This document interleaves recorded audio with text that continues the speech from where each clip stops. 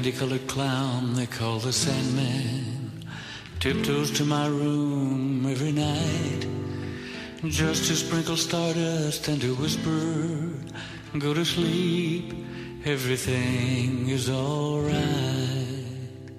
I close my eyes, then I drift away into the magic night. I softly say a silent prayer like dreamers do. Then I fall asleep to dream my dreams of you. In dreams I walk with you. In dreams I talk to you.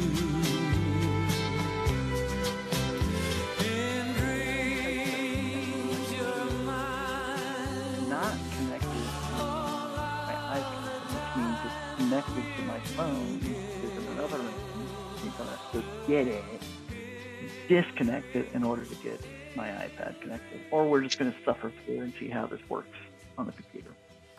We're just gonna suffer through. See how it goes. Okay, so Fall of Palpatine, 1963. We've got a full crew of agents this evening. We will have everybody introduce themselves, tell us who their agent is, and tell us what they're drinking. So we'll start with Lord Jesse. My character's name is Jack Cooper. He is a activist, sometimes translator, in Vietnam. He has a beautiful Vietnamese wife and 2 kids, but he is a former American grunt, and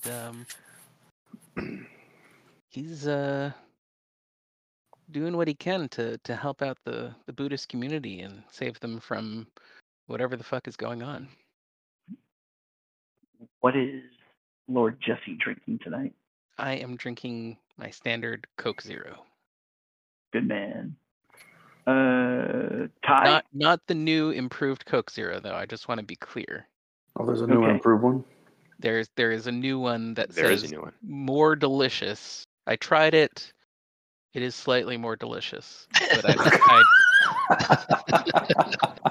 it was really annoying. It was really annoying that it was in fact more delicious. But well, they just leave Coke Zero alone. I mean, if they can make it better, why not? I guess.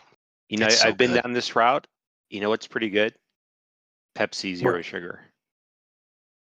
I haven't tried that. I'm just putting it out there.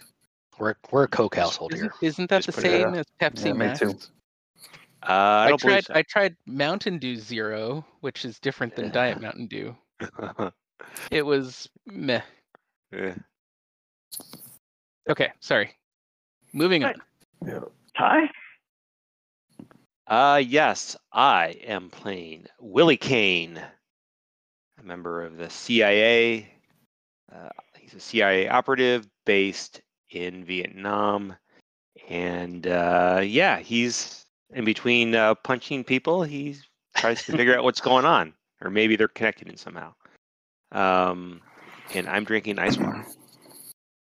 Nice. Mark? Yeah, I am playing Greg Lamont. He is a naval intelligence officer. Deals with primarily signals intelligence, also a little bit of human side of it as well. He's in Saigon to help observe the North Vietnamese naval traffic, and I am drinking my standard coffee. Wow. Delicious. Mm-hmm. All of this is going to fall on Jason. Yeah, and you know Jason usually doesn't fail. Yeah. Is this going to be straight edge? All This of is- Delta Green? Yeah. Soberest Jason RPG I've been in. Jason is drinking. I'm drinking a gin highball. Just been my go-to lately. Either gin or whiskey highballs, because it's just so easy. It's so hot, like just building a cocktail is just too much effort when it's 106 degrees outside and like 15% humidity, which I know isn't a lot, but it's still too much. It's a lot out here. In it is a Arizona, relative yeah. thing. It's Yeah. So It's not a humid in dry heat Vegas, too. anymore, is it? Yeah. right. okay. And we don't need to know who Jason's playing. Yep, I'm playing Lin Sung. She is an interpreter by day, interrogator by night for the Central Intelligence Office of the Republic of Vietnam. Attractive young lady, grew up in a kind of folklore religion in the house, but is a practicing Catholic out in the world. Huh? And I'm your handler, Sexy Rexy. I am drinking water tonight because it's been slightly off the last few days. So probably allergies. Hopefully nothing more significant than that. But that's what I thought mine was too. Yeah. I don't know that I want you to finish the story for me. So I got super fucking sick. Fantastic. Thanks. Yeah. Well, you know what? Not that I want to be super freaking sick, but we'll just leave it at that since we're recording. Yeah. If you time it right and you just take the Friday off, then it's all good. Yeah. Okay. So last session was session 10, and Mark was unable to make it, so we ran without him. I put some notes up in our shared Google Doc, and they really, this time they're really about half super quick summary of the main points and half like kind of prods or points for directions for y'all to go. So if someone wants to recap, we can do that, and then we'll figure out how you guys are going to spend the evening. In typical Lin manner, my notes basically just revolve around what I was doing. Mm-hmm. Okay. Because that's the only way. Well, tell us what Lin did, and tell us what Lin did last session. So I do have, and I can't remember. It must have been Willie.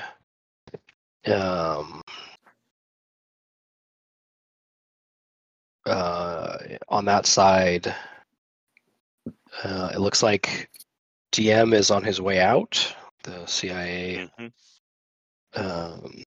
has brought Konian in. The ambassador brought him in to facilitate regime change. I think we had an 11/2 date for that, right? 11/1 appears to be 11/1. your outside. 11/1. Okay. Your outside date for this to happen. Oh, yeah. The photo was taken on 11/2.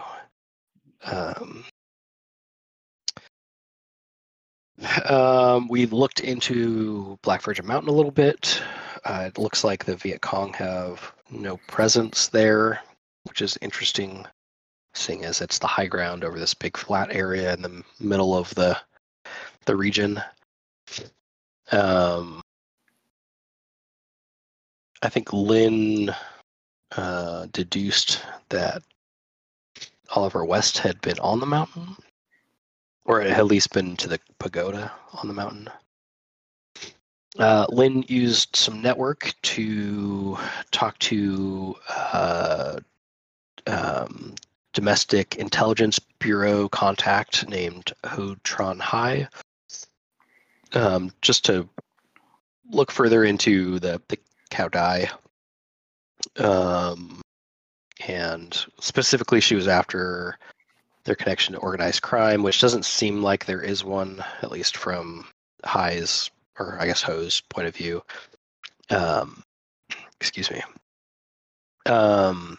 He also didn't really have anything to add about Blanchette, but with the DM regime he was able to kind of fill in some gaps, specifically about the death of Tay and his suspicious death.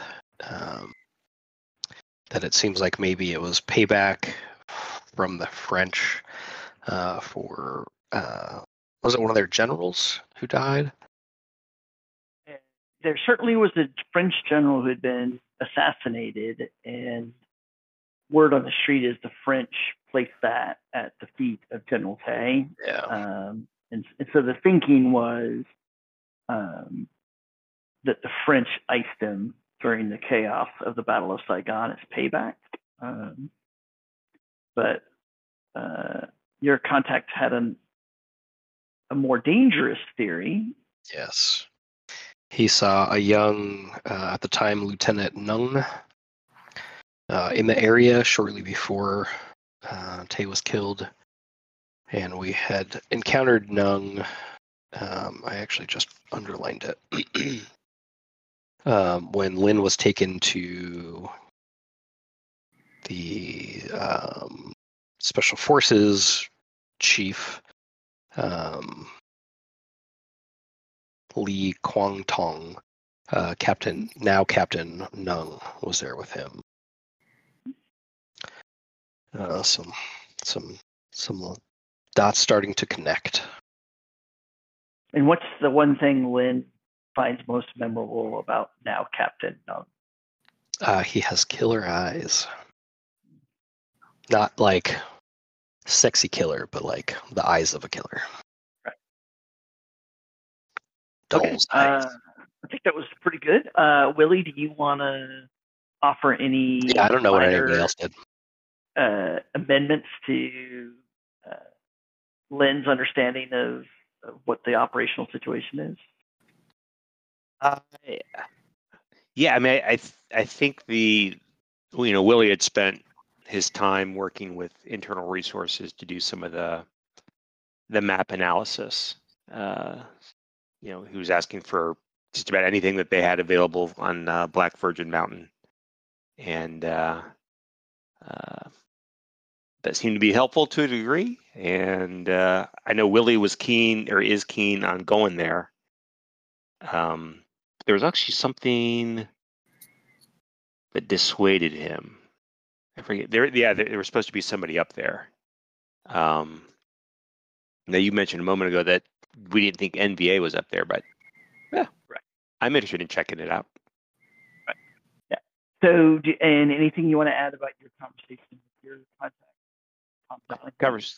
Conversations with who? Tom Donahue, your network contact. Yeah, was that last session? That was last session before you. It basically started. I think the first substantive thing was you talking to him. Oh, okay. To get the follow up. That's where the November date, that's right. First date came from. Yep. And yeah, I tasked him 2 sessions ago, but he got back to me last session. Yeah, I mean, I really think it was the news about the connection between Conan and he was, Conan is Donahue's boss, and he was able to kind of come through and let me know that, yeah, Conan's in country to kind of work on getting rid of DM. And then, as you suggested, the ambassador's involved as well. Right. It goes all the way up to the Secretary of State, right? Right. Clearly, the Secretary of State has authorized it, and Donahue feels like his White House sources, if the president hasn't ordered it, the president knows what's going on and is tacitly agreeing to the removal of DM. So it's abundantly clear now that that Washington, regardless of what the rank and file CIA, rank and file military assistance guys are doing, that Washington has decided that DM needs to go. And, as Delta Green agents, one of the questions that's still an open question is, have y'all stumbled across this as just,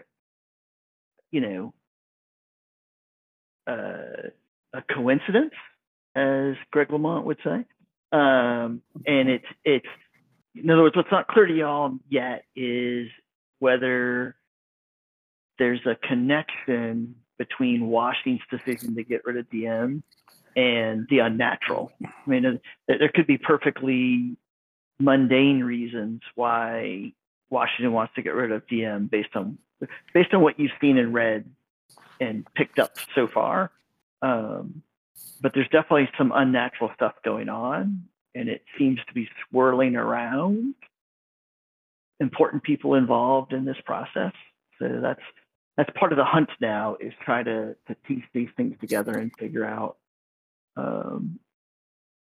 what's really going on, and what's really going on, how it connects to the unnatural.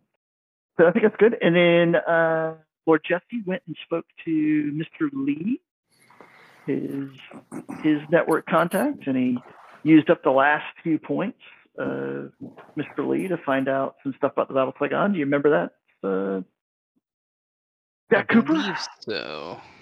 Okay.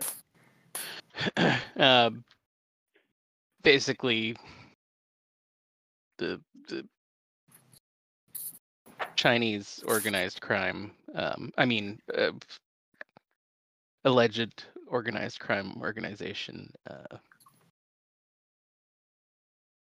basically knocked off their top guy because he was being a little too greedy, in order to make peace after the Battle of Saigon.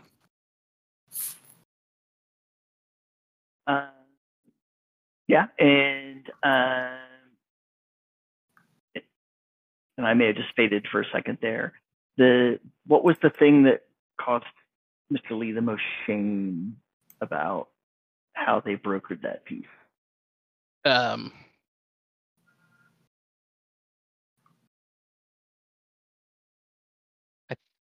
thought it was that they turned against their own to do it. Right. Yes. They gave up their leadership. Their very top guys, they gave them up to DM in return for everybody else getting a pass and getting to go back to business as usual.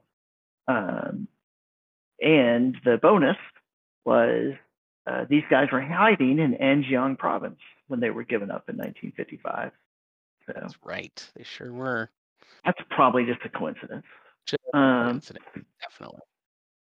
And let me circle back to one thing I missed with Ty.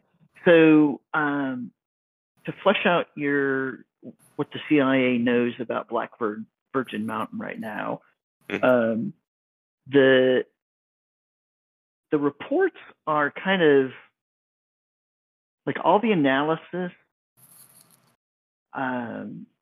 It doesn't seem the analysis doesn't seem compelling. Like it doesn't seem like it's the best work based on stuff you've seen in the past, but it's consistent that the mountain is occupied by some type of local militia. There's not a lot of information about them. They don't appear to adhere to any of the quote unquote sides in the conflict. And the Arvin have not challenged for control of the mountain. And it could be a valuable piece of real estate because it basically dominates the entire area. I mean, it's the ideal position if you want to have forward observers, if you want to have communications, if you want to basically control what's going on, you'd want to be up there. What's a little more surprising is the Viet Cong haven't contested control of the mountain either. And as y'all were sifting through the paperwork, Jack Cooper found like a one-page document that was a request for action initiated by Oliver West requesting permission to use CIA paramilitaries and South Vietnamese special forces to assault the mountain, secure the mountain, eject whoever's up there. And the CIA station chief denied that request. And that was a couple months prior. So that would have been, you guys are October.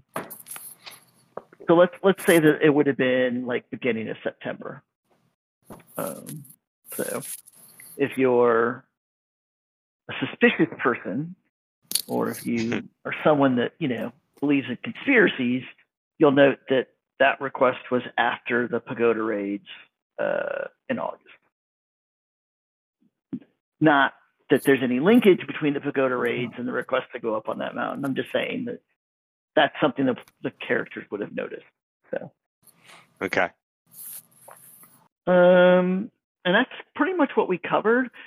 Greg Lamont, what the players decided is that you were off screen querying Delta Green for some additional information, particularly focused on the Battle of Saigon. So I authorized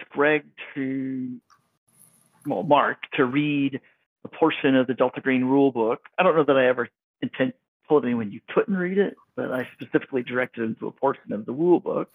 Greg, have you had a chance to do that reading? Yes. Yeah, I read through that section about Majestic. Yep. So one of the things that Greg Lamont's been briefed on is something called Majestic, and I'll let him meet with the group, and he can info dump on Majestic, and I may backfill some details. The other thing that I was going to do, and I changed my mind, I was going to give Mark some information in advance on the Battle of Saigon, but I decided instead that you guys are going to get that information in session tonight. Mm-hmm. So I'm going to say it's now the 22nd, and would anyone have anything to? In my mind, the way this is working is oftentimes you guys spend some portions of your day tending to your day jobs to make sure that your quote unquote cover is somewhat intact, and because you just can't disappear completely. And typically the evenings are when you're doing your more active investigation, where you might actually be going somewhere or doing something. So I'm assuming that all that kind of work basically took through the 21st, and it's going to be basically you guys convening, the afternoon or the evening of the 22nd to talk. But was there anyone who had anything that they would have wanted to do with their day job? And I know for Jack Cooper, that's kind of a strange idea. Lynn checks in. I don't think we need to zoom into it, but okay, all right. So, and I'd been there recently, so I mean, I'll assume that as I was kind of shaking down Donahue, that I checked in with folks as well. Right. Okay. Just look at something real quick. Okay. So, and Jack Cooper, anything you would have wanted to do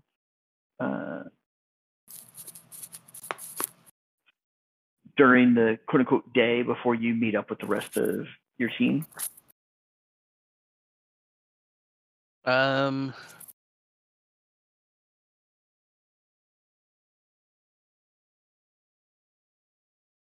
No.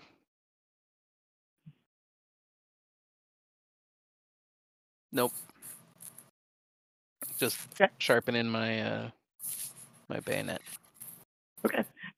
So it's afternoon of October 22nd, and y'all are back together. You can info dump kind of the stuff we've already covered. And Greg Lamont, you want to explain what you've learned about Majestic? Yes. So I'm talking to the guys. I say, okay. From the briefing I received, there is another organization, much like the one we're part of, called codename Majestic. Now, these guys are responsible, or their mission is to investigate aliens or extraterrestrials that have landed near or on planet Earth. It started from the Roswell, New Mexico incident, in '47, and just above table, Majestic has a lot of like levels. Was I privy or was I briefed on all of them, or just like kind of like an overview of? Yeah, I don't think you would have gotten the full dump that were in those pages. I just didn't want to try to read this paragraph and don't read that paragraph. Sure. Yeah. It's just this is a point where I wanted to give you, the player, basically all the information, and understanding that that's the way it's written in the rule book. I was chatting with Jason earlier, and I told him I'm coming to peace with the fact that I'm running this game the way I want to run it, not necessarily the way they wrote it. So even if it's in the book, you can't count that it's 100% gospel about the way I'm going to play it. But, okay, that's cool. I wanted you to read all of it so that you could understand that Greg Lamont probably wouldn't have gotten all that. You can really kind of paint the picture for the rest of your team about what Majestic is. Right. Okay. So that's kind of what I was the route I was going. So he might not have known of all these levels and what their specific missions are within each of those levels. However, he kind of got the breakdown of what he said to them. So so he's telling the guys. Let's see. Yeah, and this one is they have their mission kind of runs. My understanding is it runs concurrently with ours, but at the same time we're somewhat of a rival. I think they end up, sticking their nose into supernatural things as well. However, for some reason, they were involved in the Battle of Saigon.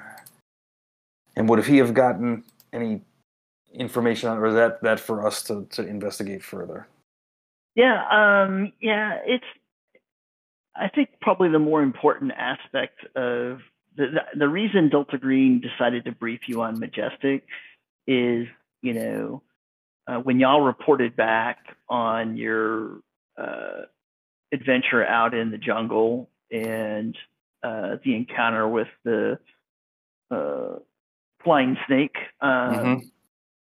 they and how that ended with Oliver West, that like triggered something at Delta Green, and they felt the need to bring you in and now explain that. And so their suspicion is that Oliver West is almost certainly working for Majestic, and one of the important things they conveyed is that Majestic is again very much like Delta Green. It's like Delta Green. It's not its own standalone entity with everybody having full-time jobs. It's a shadow organization like Delta Green. So it recruits people who have day jobs, and they try to find the right people with the right skills. But their guiding philosophy is that this alien technology, the unnatural, whatever you want to call it, is a opportunity to get one leg up on the enemies of the United States of America, and or the enemies of humanity, and that so this stuff should be embraced and utilized and explored and deployed when necessary to win whatever struggle might be going on. So there's definitely a different philosophic outlook from Delta Green, almost a diametrically opposed outlook. Delta Green's very much, people should not know about this. This stuff needs to be buried away. because people aren't ready to deal with it, and if this was known, it would just cause chaos in the world. And this stuff is bad also, that you're messing with things that you know nothing about, you have no meaningful ability to control, and who knows what kind of havoc you're going to unleash playing with this stuff. Now, one thing they emphasized is that, Majestic, most of their members are, United States citizens, members of the United States military, members of the U.S. government, members of the U.S. intelligence community.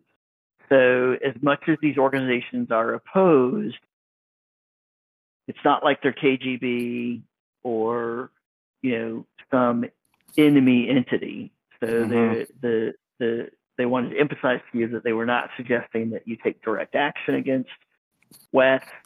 There appears to be a gentleman's agreement that each organization is going to go about.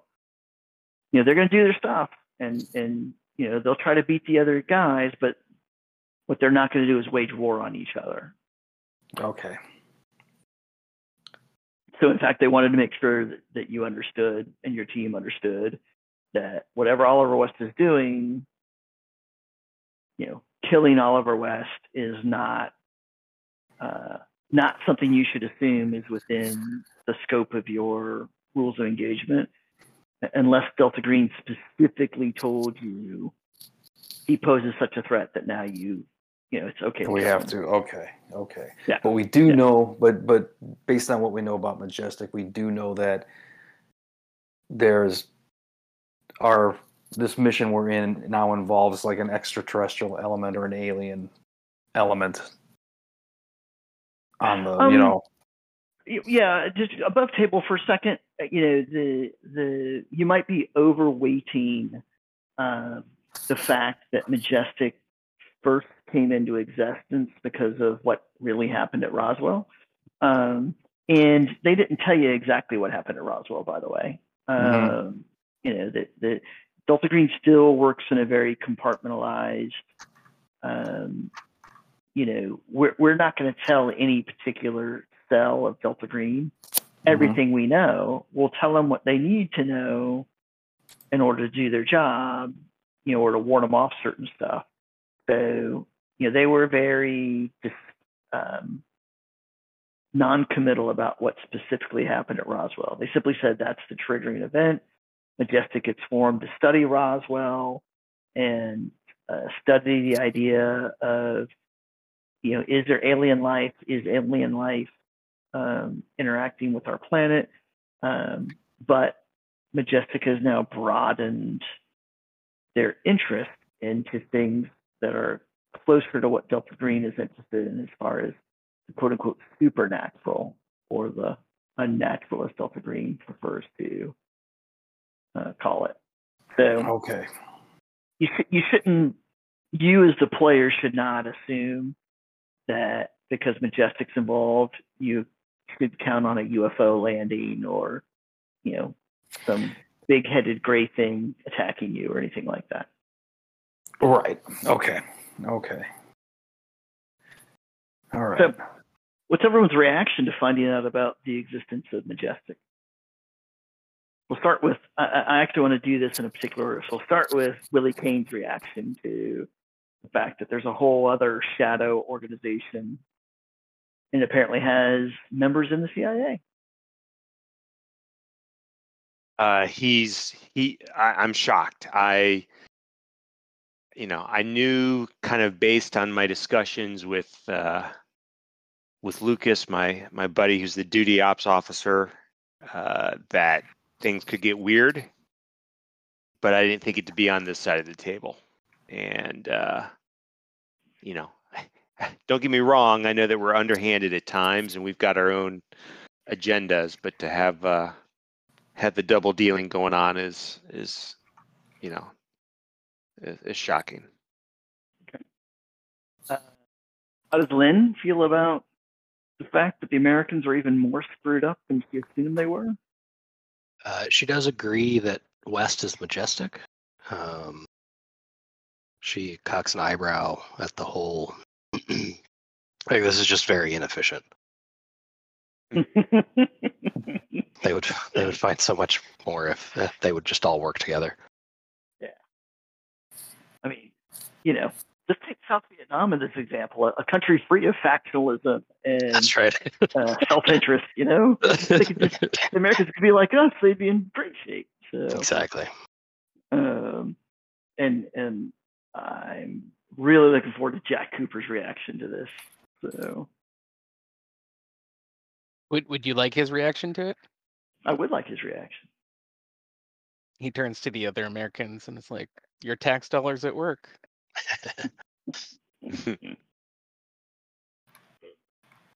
Now, so any other Majestic talk that y'all want to have? Did everybody get the, at this point, you're not supposed to kill Oliver West unless you get some specific authorization to do that? Because I'm just thinking about how, yeah, because I know how role-playing groups tend to go, and so I just want to really drive.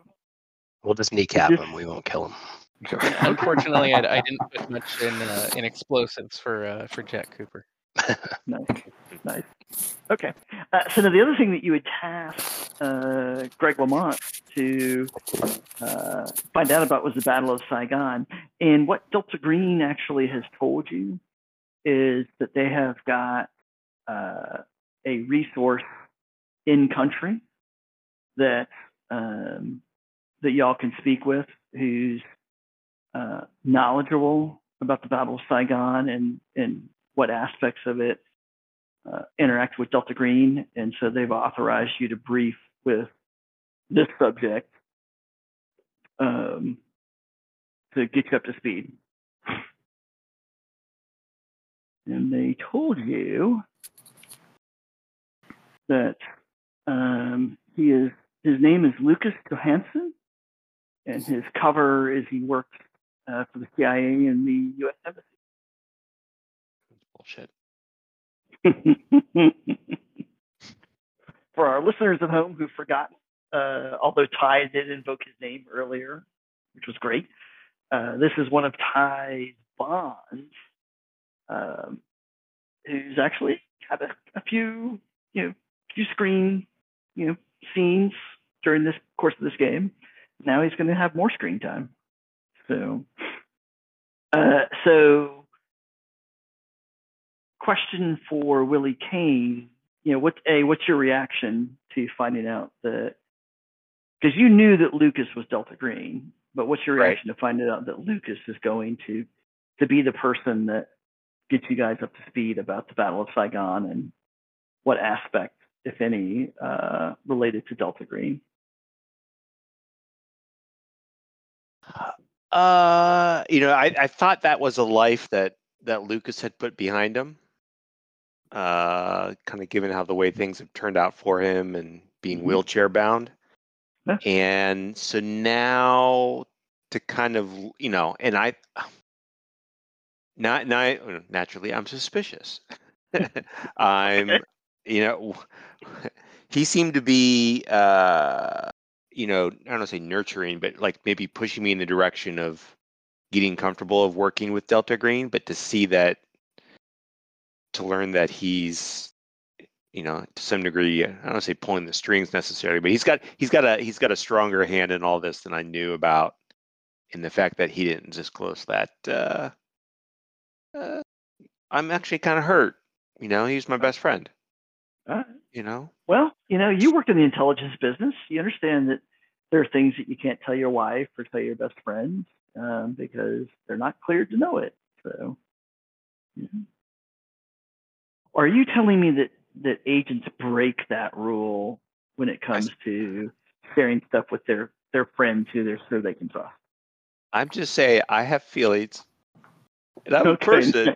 And you are a person. You just can't take advantage of me like that. Not expect me to react. Nice. Lucas, I thought we were better than that. I thought we were closer. Ty is bringing it. He's gonna get MVP for the whole series, not just a session or two. I'm getting ready to punch him. Nice.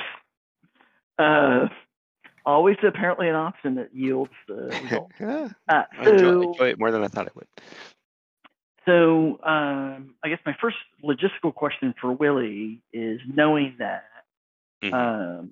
do you want to try to set up a meet with Lucas outside the embassy, or do you want to take the team to the embassy and meet there? No, And I'm we going got. to asking other people what they want to do, but Yeah, just I mean, I'm thinking we got to move this off-site. Like, okay. I don't want to be running into people in the halls. And now that Conan's around and the ambassadors got just if you got stuff to tell me, Lucas, you can tell me after hours. How do you intend to get that message to him? So you'll meet in person and then take the meeting offsite? Yeah. I mean, I don't have a problem running into him, Okay. there at the embassy and kind of, hey, I want to talk to you for a second. Maybe give him the. Is it fair to assume that the team really kind of wants to know what Lucas knows before they get too deep in any other course of action? Yeah, because I think the next course is traveling somewhere. Potentially. Right. I'm getting ready to hit the fast forward button to, like a quick session at the embassy doing the follow up, and then fast forward to the actual meet. But if other players had things that they wanted to do before that conversation takes place, we can do that. No, I don't. Jack Cooper, anything else? No, nothing else. Okay, so let us do this. I just want to check one thing real quick.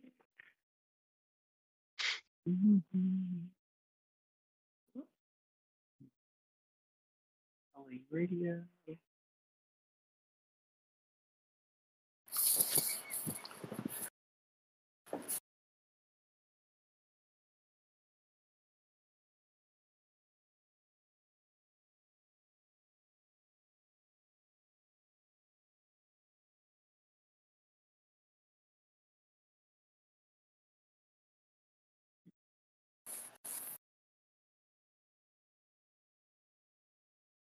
Okay. So you can take Lynn with you again to the embassy, and Jack. I mean, if nothing else, she looks good on my arm. That's a good point. I mean, she's probably good at her job. She's probably good at her job too. I mean, we did kind of set up the secretary last time. That's true. Good point. So, okay, so you guys get to the embassy, and Willie, you can immediately tell that just kind of the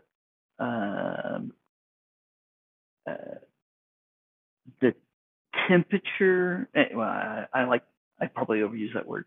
There's a somewhat of a tension that seems to be a little higher than it was the last time you were inside the embassy. And you definitely get the sense that it's just kind of the accumulated. There's always been, discussions and intelligence suggesting that the GM regime always had some threats. But, if you remember, your guys' marching orders were to go out and really gather intel on what was going on, particularly towards that issue. And now it really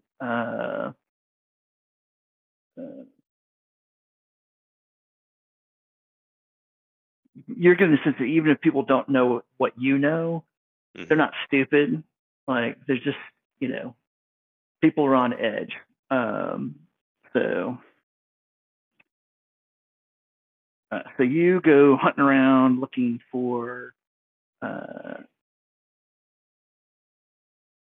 Johansson, and where do you think he would normally work? What do you think his day job with the CIA is? Yeah, I mean, so basically, his primary job is he's a duty ops officer. So that basically means as operations are being run, he is on call as kind of a coordinator. And so he's keeping senior team members apprised of any word that's going on. If somebody's in trouble or needs help, or he'll send out resources. He's basically the in-office coordinator for when operations are live. And so you'd find him in what I'll call the operations room. It's got maps and whatever serves as terminals and computers in the 1960s, and however they run CIA operations, it's the main hub of all that coordination. So you make your way in there again. You've got enough clout that they don't really give Lynn much of a second look, and again, some people are starting to associate her with you, so they're just kind of whatever.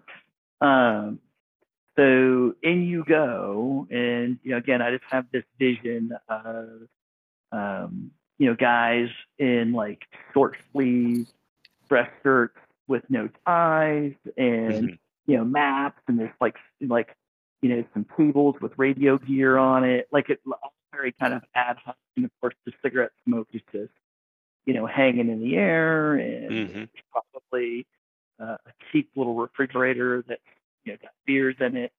It's the CIA in 1950. I can't have a beer while you're working. I mean, come on. What are you talking about? That's very different than right now. Yeah. A kinder time, a better time. Lots of cigarette smoke, though. Oh yeah, lots of cigarette smoke just hanging. But Lynn, it's a good American cigarette smoke. So, No. Britain. Okay. French cigarettes only. Okay. So Lucas, he's in the midst of something. He's, on the radio communicating with somebody, and he kind of sees you, and he kind of, puts the hand up, like, let me finish this up, and wraps up. A couple of the other, guys that work with him in the ops center side-eyeing Lynn a little bit, like, really? You brought her in here? Can we trust her? She thrusts a little bit, so her skirt rises just half an inch. That certainly divides the room. That's what she's here for. Yeah. Like, you definitely notice, like, at least one guy kind of slides over closer to her, like, I can't tell you everything we do here, but it is of the utmost importance for your country. So he's definitely making his first play, trying to impress you with everything. So Lucas clears what he's doing, and he's like, Willie, do you have actionable information for me? I mean, I don't remember you working on but he's looking at Lynn, and you can tell that he's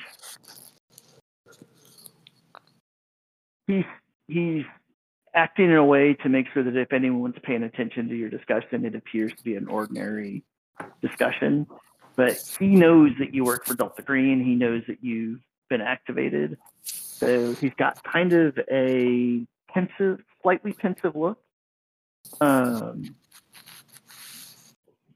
And what are you going to say to him? Or how are you going to get this message to him?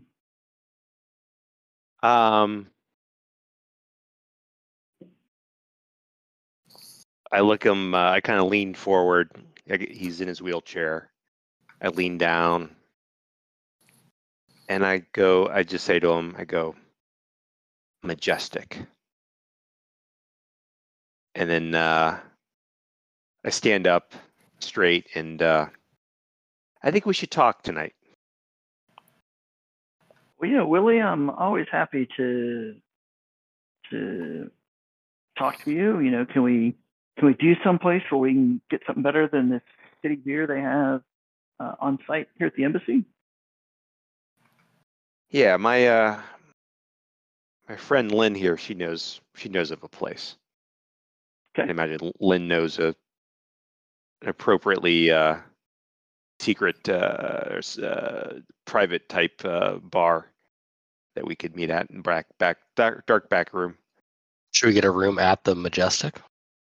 That would be too good, actually. But yeah, why not? She can call it a favor. In a row, I'll say, do you want a GM who's lucky or a GM who's good? Give me the 12-seat room at the Majestic.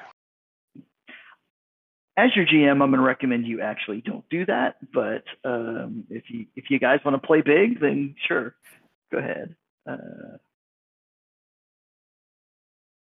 Don't go to the Majestic. Yeah.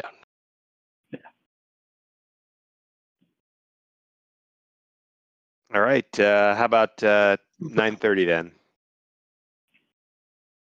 Yeah, we should have everything wrapped up by then. So, okay, Willie, well, great seeing you, and get out there, get us some better information so we can take this fight to the communists, instead of them taking it to us.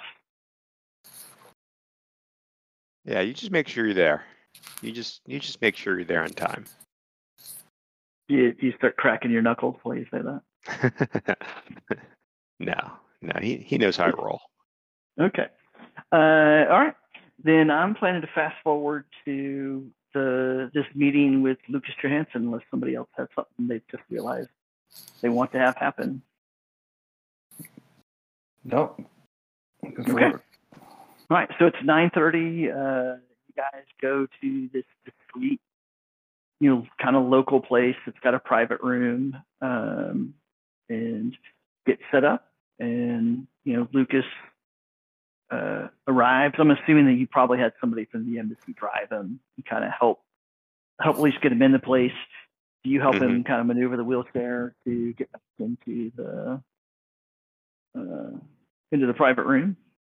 Sure. Okay.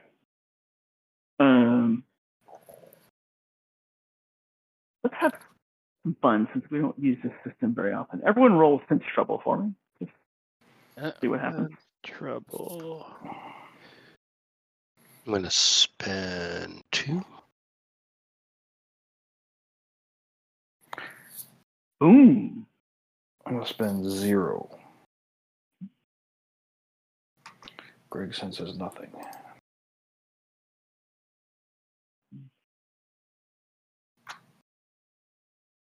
Boo. Okay. So Lynn and Jack, you get the impression that there's a car that has followed whatever car that Johansson pulled up in. And Willie and Greg are oblivious to that, so they're taking Johansson back to the private room. You want to do anything at this point, or? And Yeah, then theoretically, you can have help if you want, as far as like people to. They know what you do, so if you want to say that you've got people to keep an eye on it for you, that's fine with me. That might be the easiest thing. Okay. Jack doesn't necessarily want to get too deep into this crap, so he'll go ahead and walk by that car and see what's up there. Nice. All right. Like a Fernose punch. Yeah, exactly. So I want to ruminate on exactly what you're gonna see when you do that. So let's do the talk to Lucas part, and then I will flash back to you outside by the car. Okay, so you guys get in. Lucas, looks around, and I know that he knows. Like, I don't remember if Lucas ever met everybody else on the team. So, Willie, I assume that you basically, give them the password or the code word that tells them that these people are all Delta Green agents, and he can freely talk to them.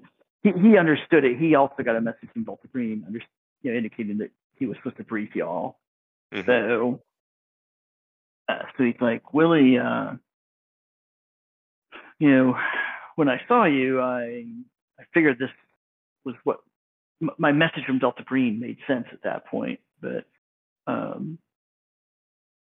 they didn't mention anything about Majestic, so I thought I was just going to talk to you about 1955. And when he says 1955, you just get kind of a weird vibe off of him. You can't place it yet, but there's some emotional attachment to whatever's taken place back then. But he does seem curious about Majestic. I didn't know that you were briefed in on Majestic. What's going on? Maybe briefed isn't what I'd call it either. But let's just say that we know about the double dealing. And so let's cut the bullshit. Let's get to the briefing. We've got work to do. Willie, you seem really... you've not been yourself since you came back from Anjiang. Are you sure you're holding it together? By a thread. By a thread. And the sooner we get this shit sorted out, the sooner I can get back to myself. And but this kind of approach isn't cutting it for me. Well, is there something particular about the Battle of Saigon that y'all are looking at or you're interested in?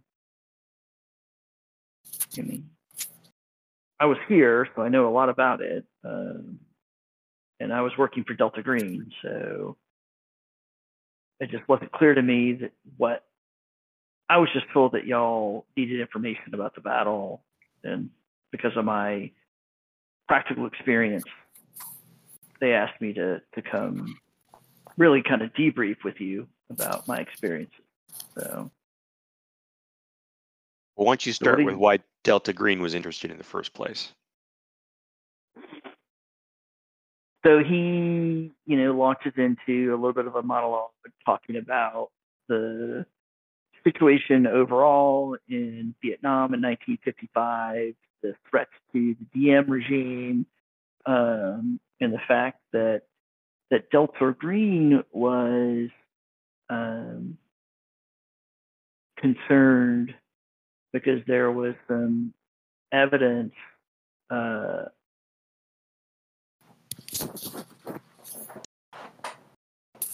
then he kind of breaks off and talks about the fact that there are traditions, and some people would say cults, in Asia that Delta Green has encountered throughout its history that have an affinity for the unnatural. And anytime there's a place where there's conflict, that appears to be a magnet for some of these groups and or some of these beings. And Lucas, you could tell he's kind of struggling with the word beings. Like, is that really the best word? But it's a word that will work. So Delta Green, he was put here mostly to look for signs of problems. He wasn't sent there because a known problem already existed. He did become concerned about a couple different aspects in 1955. Number one, Delta Green has some prior experience with, let me find their name so I don't get it wrong. I should have written this down earlier today. I apologize.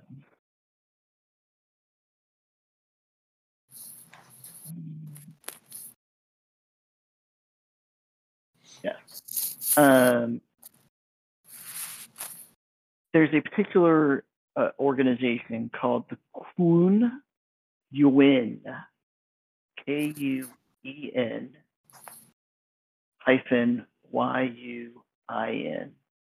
Mm-hmm. It is a group that has its origin in China. It's a group that is ancient in its existence. And for a long period of time, they were very influential with the governance of China. And Delta Green has some conflicting theories on exactly how they're connected to the unnatural. The current operating theory is that they are the earthly interface or earthly manifestation of something that's commonly referred to as Xin, Xin. So above table for a second, Lynn, this is the exact same Xin. Well, when you hear Xin, you immediately think back to your interview with the teacher at the high school. Yep. But Lucas takes a few minutes to talk about how the Xin are considered in Asian folklore as a manifestation of spirits, and all things have spirits. But actually, Delta Green posits, and Lucas kind of pauses and looks around at you guys with they're going to think I'm crazy when I say this. He said, I can't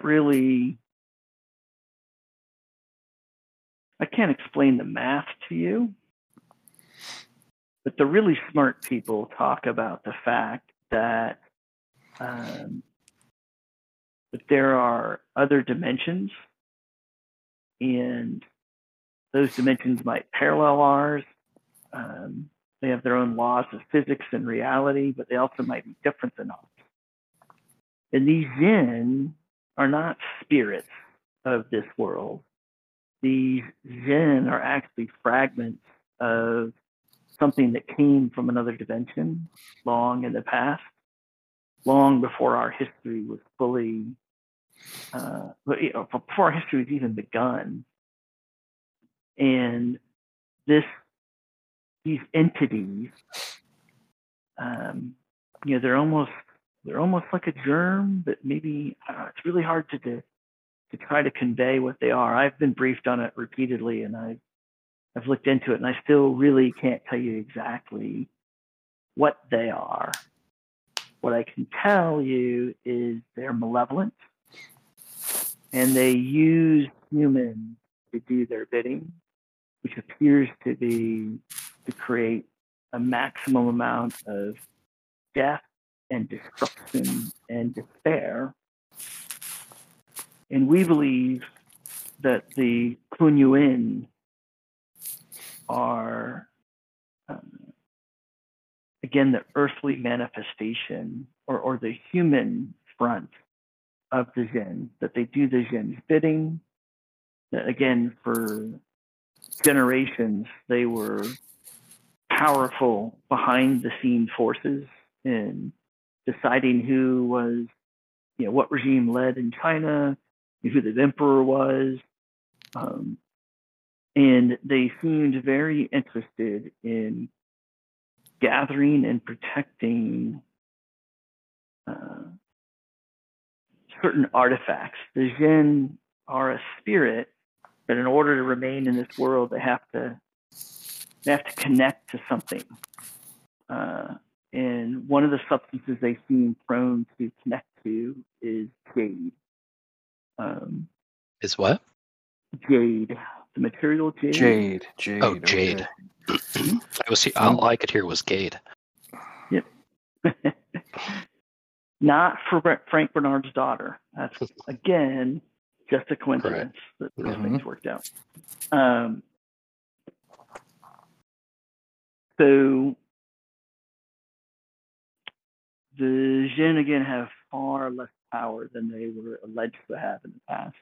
One of the reasons why they now use the Kunyuin to assist them And again, their goal appears to be, well, the Kun Yuin's goal appears to be earthly power, earthly influence, and to protect the Jin.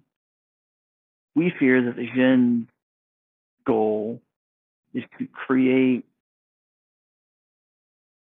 something through wide-scale suffering and death and despair. Our fear is that something may in some way have some connection to their other dimension. Some people speculate that they are trying to open a path to go back to their dimension, but obviously the fear is that they may be opening a path to bring something in from that other dimension. So I was posted here in actually 1954 that we had reports that the Kun Yuin, after the communists took over in China, that they had made a decision to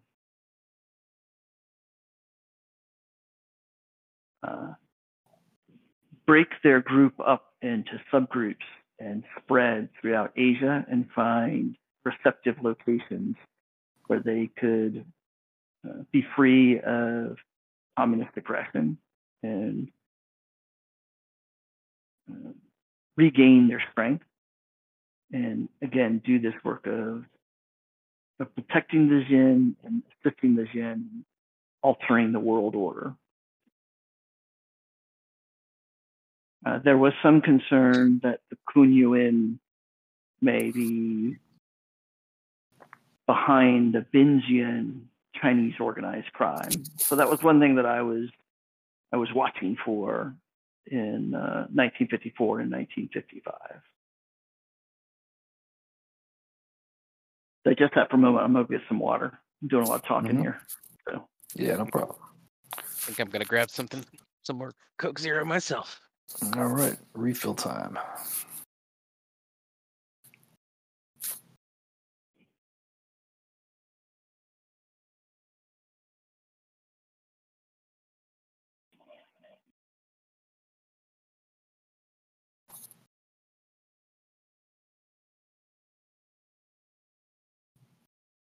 Who on the team our team was working the organized crime front angle?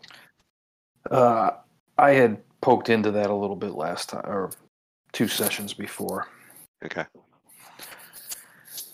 And I don't think I really got anything. You didn't get anything from. I'm back, by the way. You didn't get anything from your day job. Yeah, right. Intelligence. This is what you're getting from Delta Green on the possible Chinese organized crime. Mm-hmm. I think Lin Song was also looking at that a little bit, and really Jack Cooper also. So everyone was working except Willie, who was just farting around punching people. So Punch Master. Action suckers. He was really good at punching. Yeah. That one time. So is everyone back? Does it look like Jason's still muted, but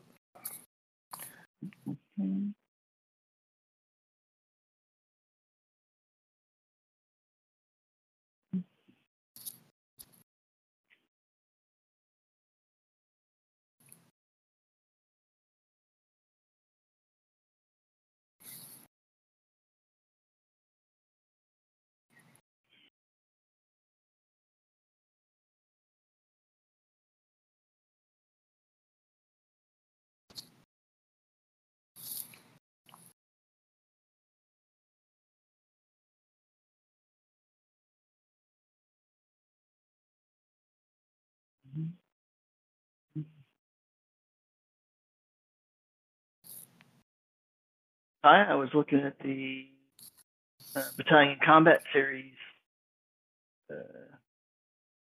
content world, and I saw you were posting there about the 2.0 rules. So. Oh yeah. I've recently gotten back into that a little bit. So I got Blitzkrieg on my table right now and sorting through stuff, and yeah. We might have to play. Mitch has tried to teach me BCS. Okay. And when he and I were playing like face to face, I was starting to grok it. And then he's like, well, we can play by email. And I just, as you know me, and play by email doesn't always click along. Okay. I realized I still owe a spring deployment. I thought I was going to get that done before we started the session tonight. That clearly was incorrect. So, but yeah, we'll have to schedule a time to play. I want to play Brazen Chariots. If that's not a turn off for you. Which conflict is Brazen Chariots about? That's North Africa. North Africa. Okay. The Brits. Tobruk and Brits. Tobruk and all. Okay. Yeah. Like Battle Axe and Compass, I believe, are kind of what Brazen Chariots covers. So, does BCS not have as much of a supply? Like I understand OCS has a real heavy supply mechanic. Does BCS kind of lighter in that regard? Yeah, I'd say lighter. I mean, certainly lighter than OCS. Although I've never played OCS, but still, it's less. I don't want to say more abstracted or so. It's abstracted, but it's still more concrete than most games. Okay. It's like an in between, I'd say. Got it. Yeah, there's a lot of interesting abstractions in the game that their rules are not complex. They're just different. And so my challenge is when you look at the game, it looks like every other Hex Encounter war game you played. So you start making assumptions about how things work, and then you realize that's not how things work in this game. Right. So you have to kind of unlearn some acquired knowledge. Yeah. And the changes I think they're interesting. Like it's like, oh, that's kind of a different way to do it. I've never wonder how that works. Yeah, that's always cool to kind of come across those. Because I just, on the summer sale, I ended up picking up the Dark Summer. Was it the Dark Summer? Yeah, the Normandy, like the the Ted Racier one. Mm-hmm. Yep. I was on the fence where to get that because Normandy 44, I got that. It pretty much scratches the itches that I got for that. But I just thought I'd try it out because that's what somebody said. It's got just some interesting takes or some new mechanics on it that are kind of like you described, just different and interesting. So I'll give that a go. But yeah, nice. Well, now that we've digressed, Jason appears to be back. Do you guys want to continue to get your briefing from Lucas? Yeah. Come on, Lucas. Creatures from another dimension. Are you kidding me? Come on. Willie, I remember when I had the luxury of being skeptical about these things, and he has a very wistful look as he says that. He's not like giving you shit. Just like you get the sense that he really misses a time when his life fondly. Exactly. When I was naive, it was good times. So he pushes on and he explains that Delta Green was concerned that the Kunyuin might be behind the Benzian and attempting to help the Benzian seize power so that they would have a new place where they had, because again, the Kunyuin are very much always, they want to be the behind the scenes. They want to be the advisors to the great leader. They want to be the Confucian class that just, implements the policies of whoever the figurehead is. That they want to be the power behind the throne.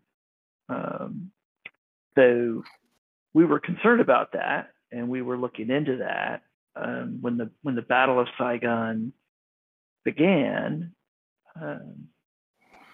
But a new concern developed.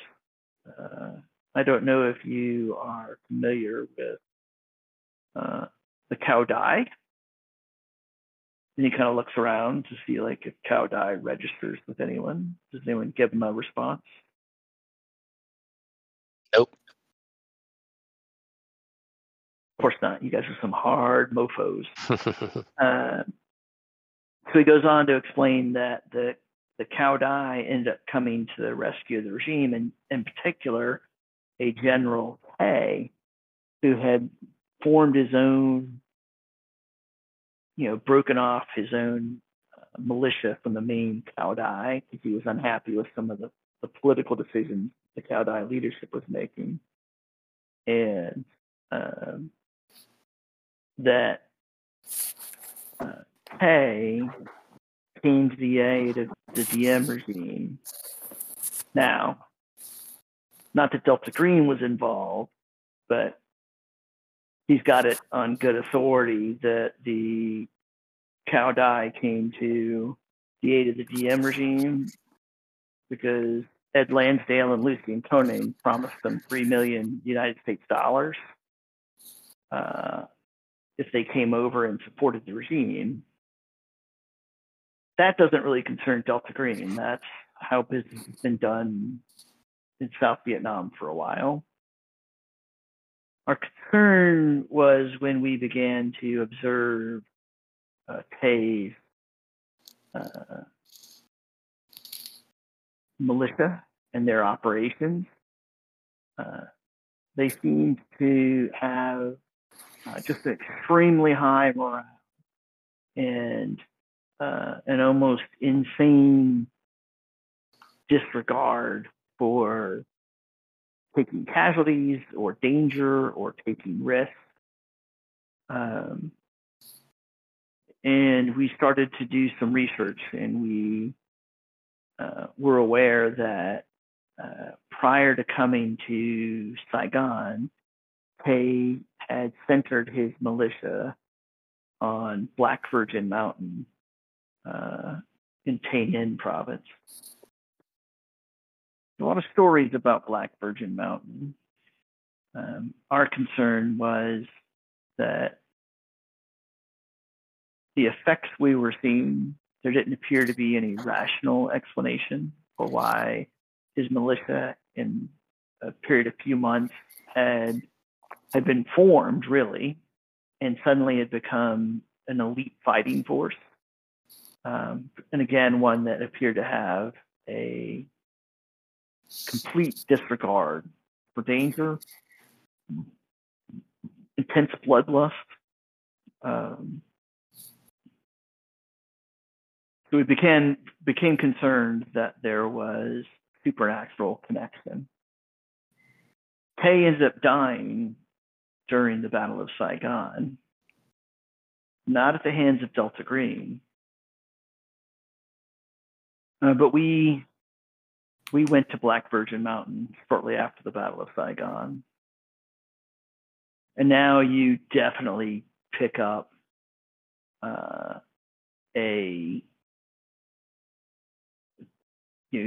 Lucas is definitely getting emotional now. And he talks about leading his Delta Green team up to Black Virgin Mountain and finding a cave. And within that cave, there were deposits. Well, there was freshly exposed jade within the cave, and they could tell that some of it had recently been worked. And it was very clear that there was an unnatural provenance to this jade. And that Delta Green was confident that it was, in fact, the Zhen. His team was attacked, and most of his team was wiped out. And he says in kind of a now really wistful way that like he says, I was one of the lucky ones who escaped. But as he says it, he cast his eyes down on his wheelchair. And and you realize that was the operation that caused him to end up being paralyzed and wheelchair bound. But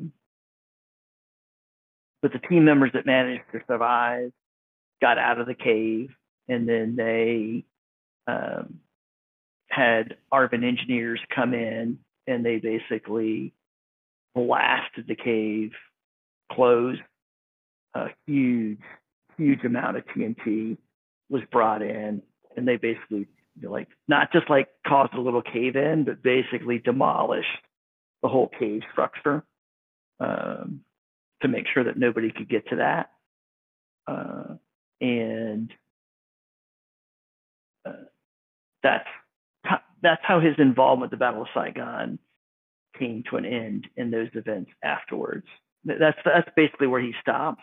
You guys can certainly ask questions to get additional information or get clarification.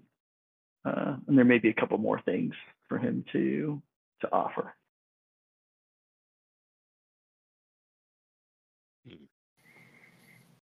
You guys want to think for a minute while I go to Jesse outside? Sure. Okay, Jesse. So you see this car that has parked across the street, and you and Lynn both perceive that it arrived shortly after Lucas arriving. Nobody got out of the car, and you just everything in your senses are telling you that this is some kind of tail or surveillance. So you said you wanted to do a walk by. Yep, I still do. Okay. And just a complete, walk by. Don't slow down. No contact. Anything. Yep, just straight up walk on by. Okay. So as you walk by, you see two, I'm going to say young South Vietnamese men, or Vietnamese men. You don't know if they're South Vietnamese or not. But not super young, probably you'd have to guess somewhere between 25 and 30 years old. One in the driver's seat, one sitting in the the front passenger seat, smoking cigarettes, of course, and clearly keeping eyes on this restaurant that the rest of the team is in.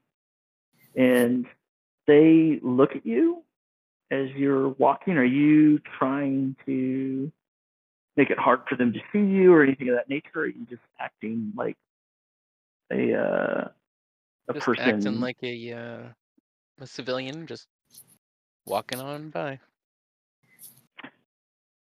Now, you aren't American. Yeah, but I'm near the American embassy, right? Oh, no, we moved to the... Yeah, my impression was that Lynn was taking you to an out-of-the-way place where you're less likely to encounter foreign nationals. I think so, yeah. Okay.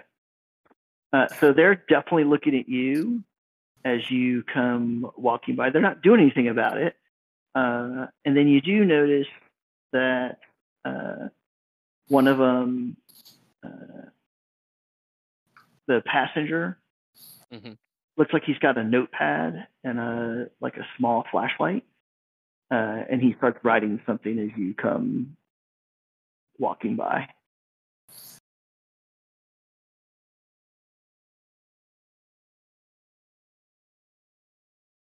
I'm gonna stop and back up and knock on the window. I love having Jesse in these games. Okay. So they look a little startled that you did that. The guy in the are you knocking on the driver's side? Yeah. Okay. So whichever side is on the sidewalk. I'm gonna, in my mind, the passenger side is towards the sidewalk. Like they pulled in on the opposite side of the street. So if you're going to be on the sidewalk, then you're going to be on the passenger side.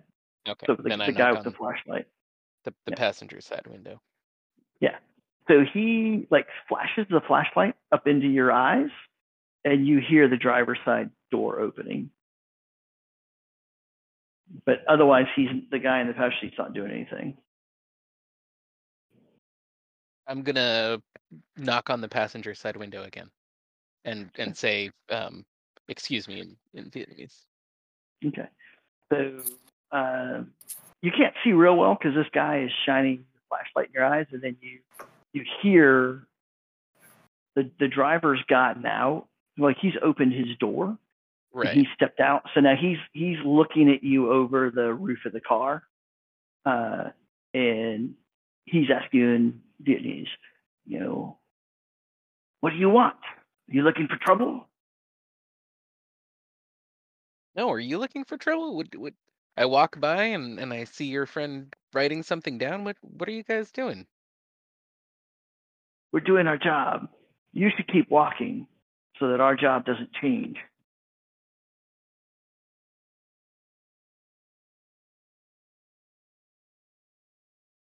I want to speak to your manager.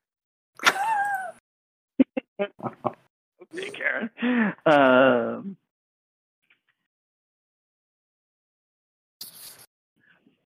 Look, and he uses whatever pejorative Vietnamese term is the appropriate pejorative for, foreigner / barbarian. I think it's Farang. I think that's what we decided. Yeah. Look, Farang, you move on, or you'll have lots of trouble. I just don't like people writing things about me without me knowing. Could you at least tell me what you wrote about me? And he gets kind of a smile on his face. Yeah. Big, stupid, ugly American walked out of restaurant. Are you happy now?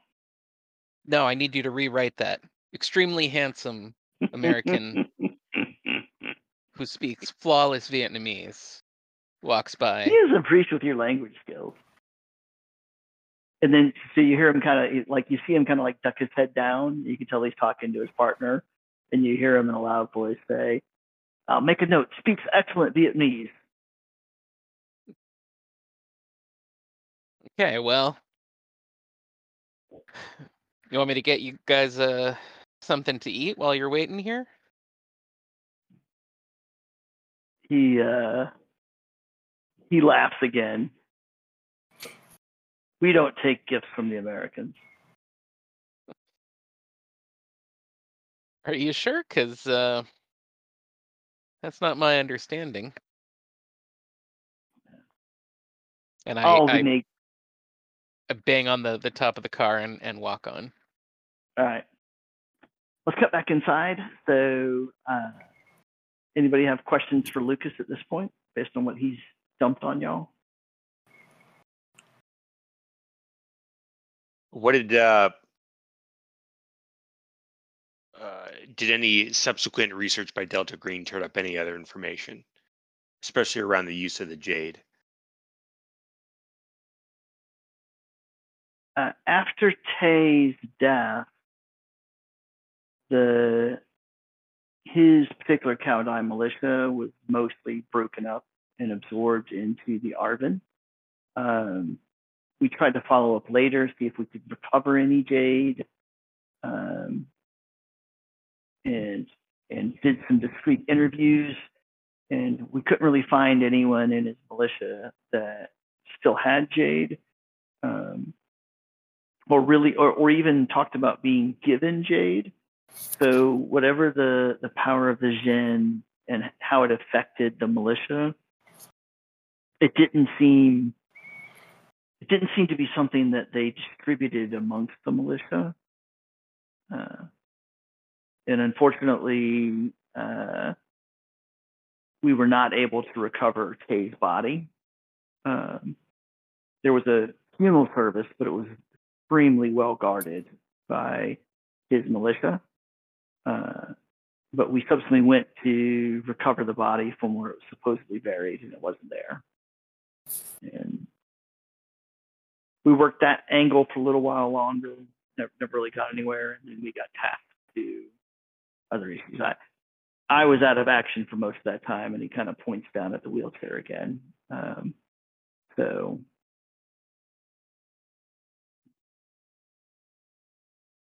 Did you learn anything about why the Zin are attracted to it, or what their use of it is? Again, appears to be almost a host for whatever this. In some ways, it's almost like a power, almost like a magnetism or an electrical field, but it is sentient. At least that's what the brains at Delta Green have shared with us, and that's why they use the term malevolence to describe it. So that's why we dynamited the cave to make sure that no one would have access to that. And then at that point, Willie goes, "Ugh, sorry I asked." Other questions?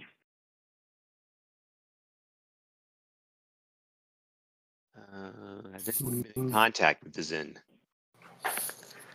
Say that again? Has anyone been in contact with the Zen? We would never want to expose any of our agents in an effort to communicate with the Zen. Our experience, particularly with the Kunyuan, suggests that long-term exposure to the Zen leads to substantial mental health problems. For many people, it actually manifests in a despair. In some people, a form of mania.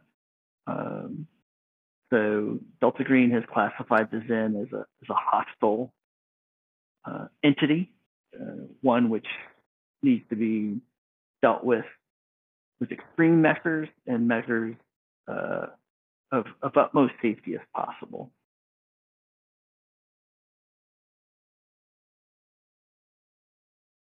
Yeah, that makes sense.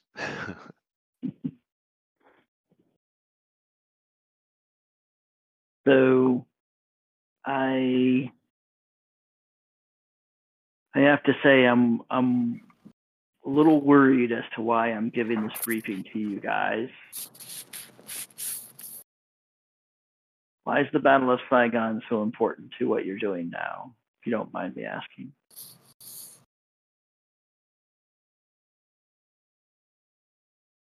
That's what we're trying to figure out.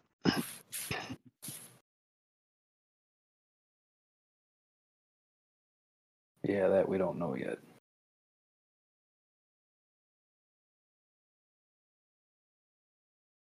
Ask some more questions.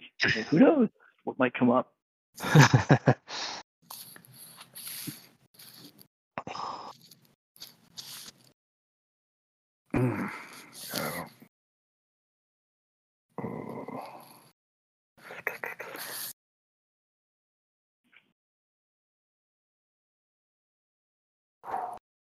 Did you ever see what attacked you in the cave?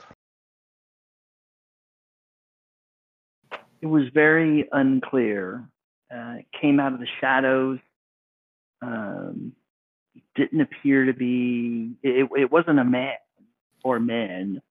It's difficult to tell it was more than one thing, but it would just rip through people's bodies and cause horrific injuries. It just hit me, whatever it was, hit me a glancing blow and actually punched through my lower spine and out through the front of my lower abdomen. And I managed to crawl my way out while some other very brave Delta Green operatives paid the ultimate sacrifice for a few of us to escape and arrange for the destruction of the cave. He's getting emotional again when he talks about this.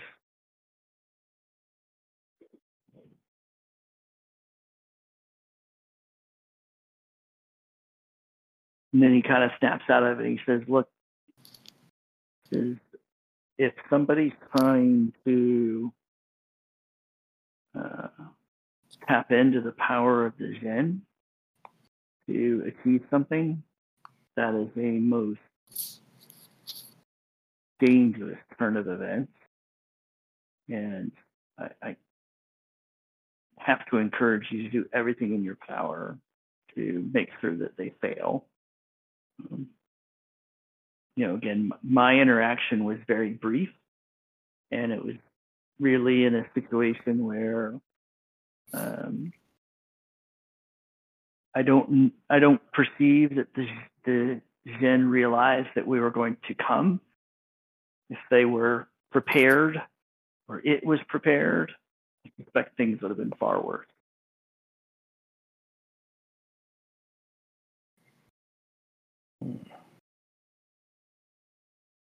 Let's cut back out to Jack Cooper. So, two guys that clearly appear to work for some kind of intelligence, security, something, are surveilling the bar and had their encounter with you. What are you doing? You're going to go back, or not the bar, excuse me, the restaurant. You going to go back in, or are you going to go somewhere else, or what are you going to do? Once I'm sure they're not looking at me anymore, I'm gonna sneak back and slash their tires. Nice. I mean, That not comes too out of my loud, department's budgets. We're gonna that's have too loud, but I'm gonna afterwards. poke You're them, going give to them a try. nice quietly. Yes, try. I try to. This could be interesting. Is this where Jackson Cooper meets his end? It could be. He goes out with Because hiss. exactly. You don't have any stealth, do you? No. Why would I need that? I think you wanted to sneak up on someone's car and slash their tires. So, do you want to look at your character sheet and tell me what you think you could convey into stealth or use similar to stealth in order to accomplish this goal?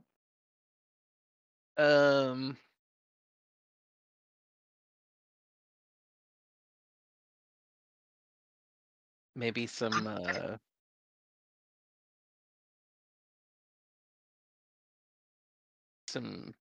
streetwiseness. Streetwiseness. All right, I'll let you spend out a streetwise if you want to come back in and do a 1 point spend. You can roll now, and Right. we'll know to add one. Hold on. Let me just redo that and then do that. Nope, that did not roll anything. So are you in play mode? Yes. I think if you click the die symbol, then click the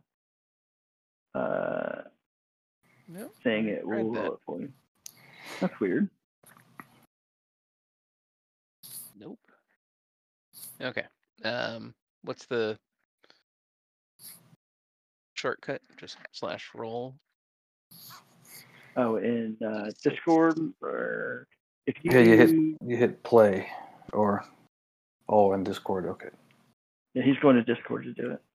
Right. It's Doing it here. BB exclamation point. Yeah, 1d6. BB.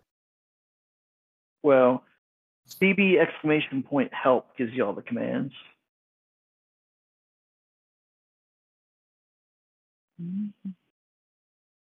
Okay. Roll So you can roll 1d6 plus 1. d6 plus 1. Nope. Just maybe not brackets. And the D has to be capitalized. There we go. Jason, Oh, no, it doesn't. No, I was wrong. Maybe I Jason, can't. send a bill to Black Book. See if I can do it for you. There you go. 4. Roll the 4. So explain how you get back to this car, and like, are you jamming your bayonet into the tires, or are you like I'm like, trying to delicately let the air out? What are you doing? well, first of all, I'm like ducking behind a car that's parked several behind them, and then I'm just gonna like shimmy my way under several cars to get underneath the back of theirs. Okay. And then I'm gonna just poke my my bayonet into like the meaty part of the tire, just Mhm. far enough to that it's not going to be leaking much now, but as soon as they start driving, it's going to flatten. Okay. And Just I'm one doing that tire, or are you gonna both do it to back multiple? tires. Okay. All right. You succeed. Striking a blow against the security state. That's Way right. to go, Jack Cooper. All right, let's pop back indoors. I assume after that you're going to try to make your way back to the restaurant without being seen. No, I'm gonna go grab something to eat. Nice. Fantastic. So let's pop back in. He doesn't know what's going on in there, but he would be very Okay. happy to know he wasn't in there. Okay. So let's pop back in. Anything else you guys want to talk to Lucas about?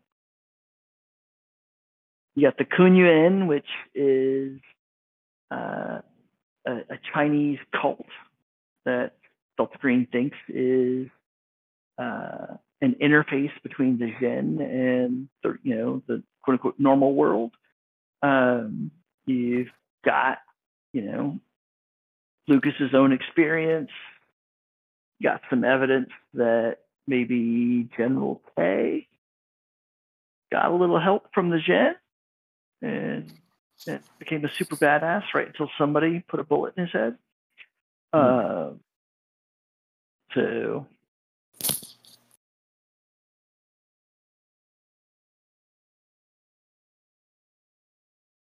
any other questions for Lucas?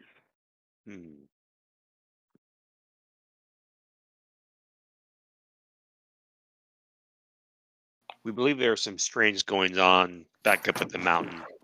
Let's assume that the Zen are involved. Why now? Well, obviously, we're at what appears to be a critical moment for the government of South Vietnam. So perhaps the Zen are trying to manipulate the situation to have an outcome that has the maximum amount of chaos and death and destruction, or maybe the Zen are being manipulated. That power is being manipulated. Each of those could be true. The real question is somebody attempting to use the unnatural to gain an advantage in the struggle for who's going to control the government of South Vietnam? That's the real question. That's what I'd be asking if I were you.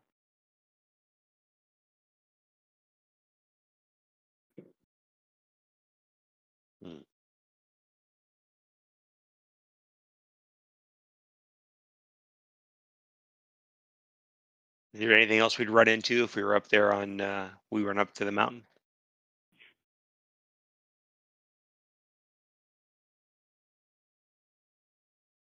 I'm not sure. I will tell you that one of the things Delta Green tasked me with upon my recovery and going back to duty, I've been editing the reports about Black Virgin Mountain to try to make them as uninteresting as possible, because we're concerned if either the ARVN or the Viet Cong were to seize the mountain. I mean, we did a pretty good job dynamiting that place, but either one of those factions controlling the mountain. Yeah. We don't fully understand the ability of the Zen to influence others. We know that it can. We clearly have encountered people in the past that have become agents of the Zen, cultists, you might say, of the Zen. So some remnants of the Cowdai militia have been up there. I've downplayed their origin, kind of sanitized the reports that we've gotten back. Again, in an effort to make that place look as uninteresting as possible.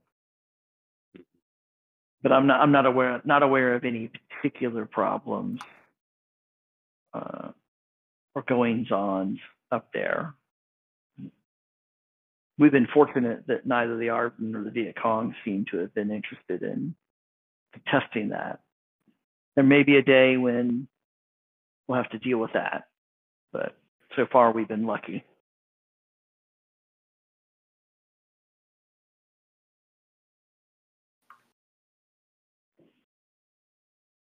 I can see our luck running out. Well, Willie, when you sign up for Delta Green, you have to make your peace with the fact that eventually all of us are going to run out of luck. But if we can keep the world a simpler and just a little bit nicer place for our time, the time we serve, then we've done our job. So I wish I could do more to help you. I'd love to get back out in the field, but he kind of looks down again at his wheelchair. Best I can do now is keep an eye on things, share information if I get it. Again, I don't know exactly what y'all are up against, but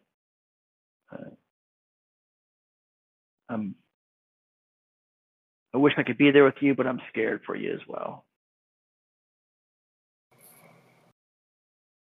Be careful. Don't mess around with this stuff. And don't mess around with people who think they can use this stuff.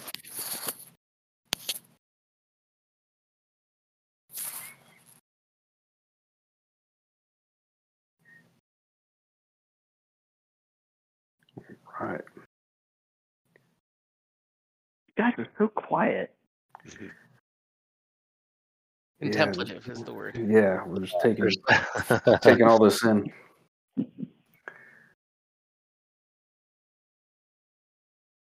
Once again, I'm like, Lucas is going to tell him too much stuff, and they're going to be like, oh, Bob, done, thanks. This is the easiest thing ever. Oh, well. Someday this game will end. Okay, if you guys don't really have anything else with Lucas, I'm going to send him on his way and probably fade us to black at this point, unless someone has something really awesome they want to do on the night of October 22nd, 1963. I don't think so. No, I don't have anything burning a hole in me. We're going to the mountain next. I think we are. Yeah, next time. I'm lobbying for the mountain. I'm going to the mountain. Okay. All right. Yeah, What's the worst that could happen? Yeah. The heart probably isn't there. Our missing journalist might be. Yeah.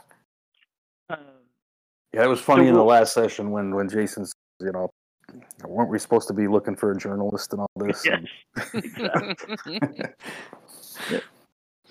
So we'll fade to black, but before we go, we can go above table for a minute, and again, remind you as players of things your characters know.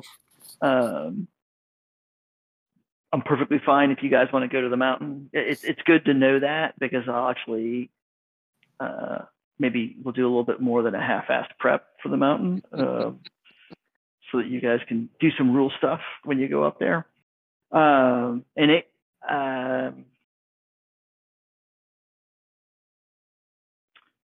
I will say this. When I first started putting this together, I thought the game ended on Black Virgin Mountain.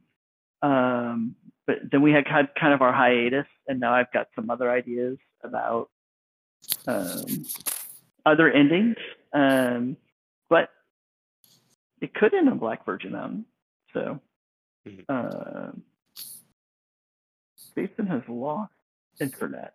The internet dropped. So I can certainly prep for going to the mountain, and I will try to do a better job of throwing some GM notes and pulling it together so you guys can mull on this a little bit more. I think probably the big thing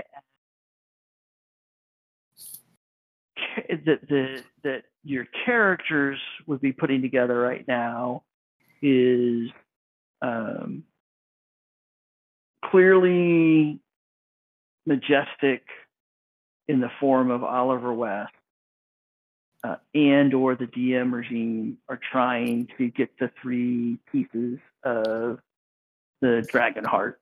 I think that would be a fairly obvious conclusion for your characters at this point in time.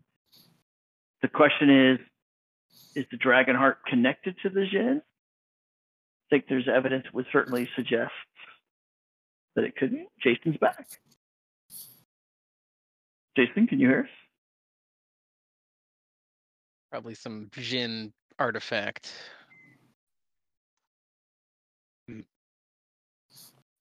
Yeah, I certainly think that is a reasonable hypothesis that there may be a connection between the Dragon Heart and the Jinn, and what that means. And then potentially the other question is this additional information about the Kunyuin and how they're connected with, how they might be connected with Chinese organized crime. Is a new wrinkle in the equation. And then, of course, you have the whole backdrop of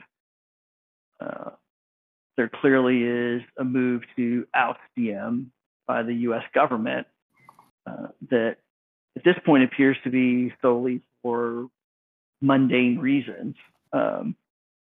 So going to the mountain is a very reasonable course of action at this point in time. Could be very dangerous. I kind of hinted in the notes that and I'll let you guys, if you mull on this and decide that you want to actually get some more info from Lucas, we can either do it, in our Google Doc, or through Discord in advance. Just the 4 of you going up to the mountain, there's probably some risk associated with that. So you potentially might want to be thinking about, could you use bureaucracy or network or other resources to give you some leverage or advantages in those situations? How do you want to approach going to the mountain? You're going to go Rambo style, all geared up to, take names and kick ass, or you're going to go up there and try to make friends and talk to people? All fair things for you to consider. And again, in the back of your mind, DM's days appear to be numbered now. What you don't know at this point is, does that have any intersection with the unnatural stuff that you're investigating? So questions before we call it a night? Oh, I don't think so. No. I mean, we don't want to be too prepared. That's no fun. Well, we know how this ends, correct? Let's make sure we're all on the same page. Yeah. Good chance your characters are going to be dead or insane. Right. Sure. But isn't that all how all Cthulhu-based games end? But DM is peacefully ousted, and Vietnam prospers as a country, right? That's what happens next. Yeah. Well, clearly, that's how that ends. But yeah, this role-playing game, again, Ty, my understanding is that everyone understands when they play this kind of game that their character is going to die or go insane. Is the default assumption? Am I missing my genre? I think that's the assumption. I think you might be surprised at how often that doesn't happen. Well, I mean, dead or insane. Yeah. I'm prepared for it. Yeah. Made my Well, peace. you know, and it is interesting, Ty, because I do want to pick your brain. This will probably be roundtable stuff. Uh-huh. You know, because I don't have a big background in Cthulhu gaming. So that's certainly, you know, the received wisdom when you read rule books and all that, you know, it's grim, and, you know, particularly with the Delta Green subset, that, you know, you're going to lose. I mean, there's no winning here. It's just, you know, what terms you go out on. But then I wonder that, because that's kind of contrary to how most role-playing goes. Most role-playing games at least want to give the characters that you to win it. You know, you can be a hero. So in your experience, our natural role-playing habit to let the characters win and be heroes and survive trump this is how Cthulhu games are supposed to be played? A good question. Yeah, I don't like. I think with my initial reaction is, I think everybody kind of wants different things. Could potentially want different things going into a game, right? And the way that I would play Cthulhu may be different than the way that somebody else would play Cthulhu. And you know, you can say the same thing about OSE or any game. Right.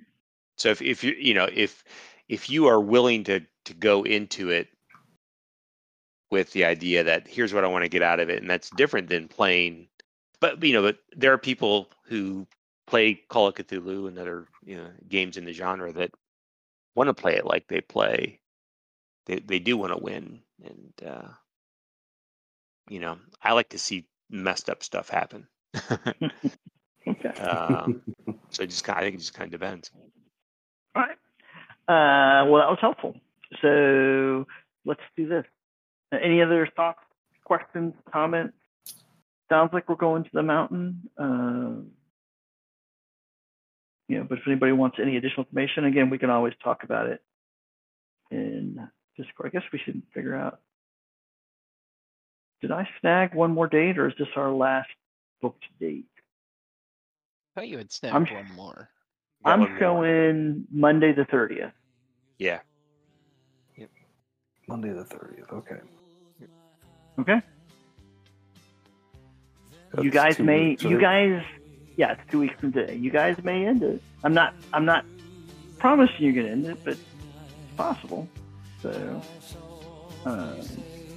But I'm also fine if you guys are enjoying doing this. Just letting it flow, and when it ends, it ends. So I will let you guys tell me what your preference is. All right, I'm going to get Craig out of here. In dreams, I walk with you. In dreams, I talk to you. In dreams, you're mine. All of the time we're together. In dreams, But just before the dawn, I awake and find you gone. I can't help it. I can't help it if I cry.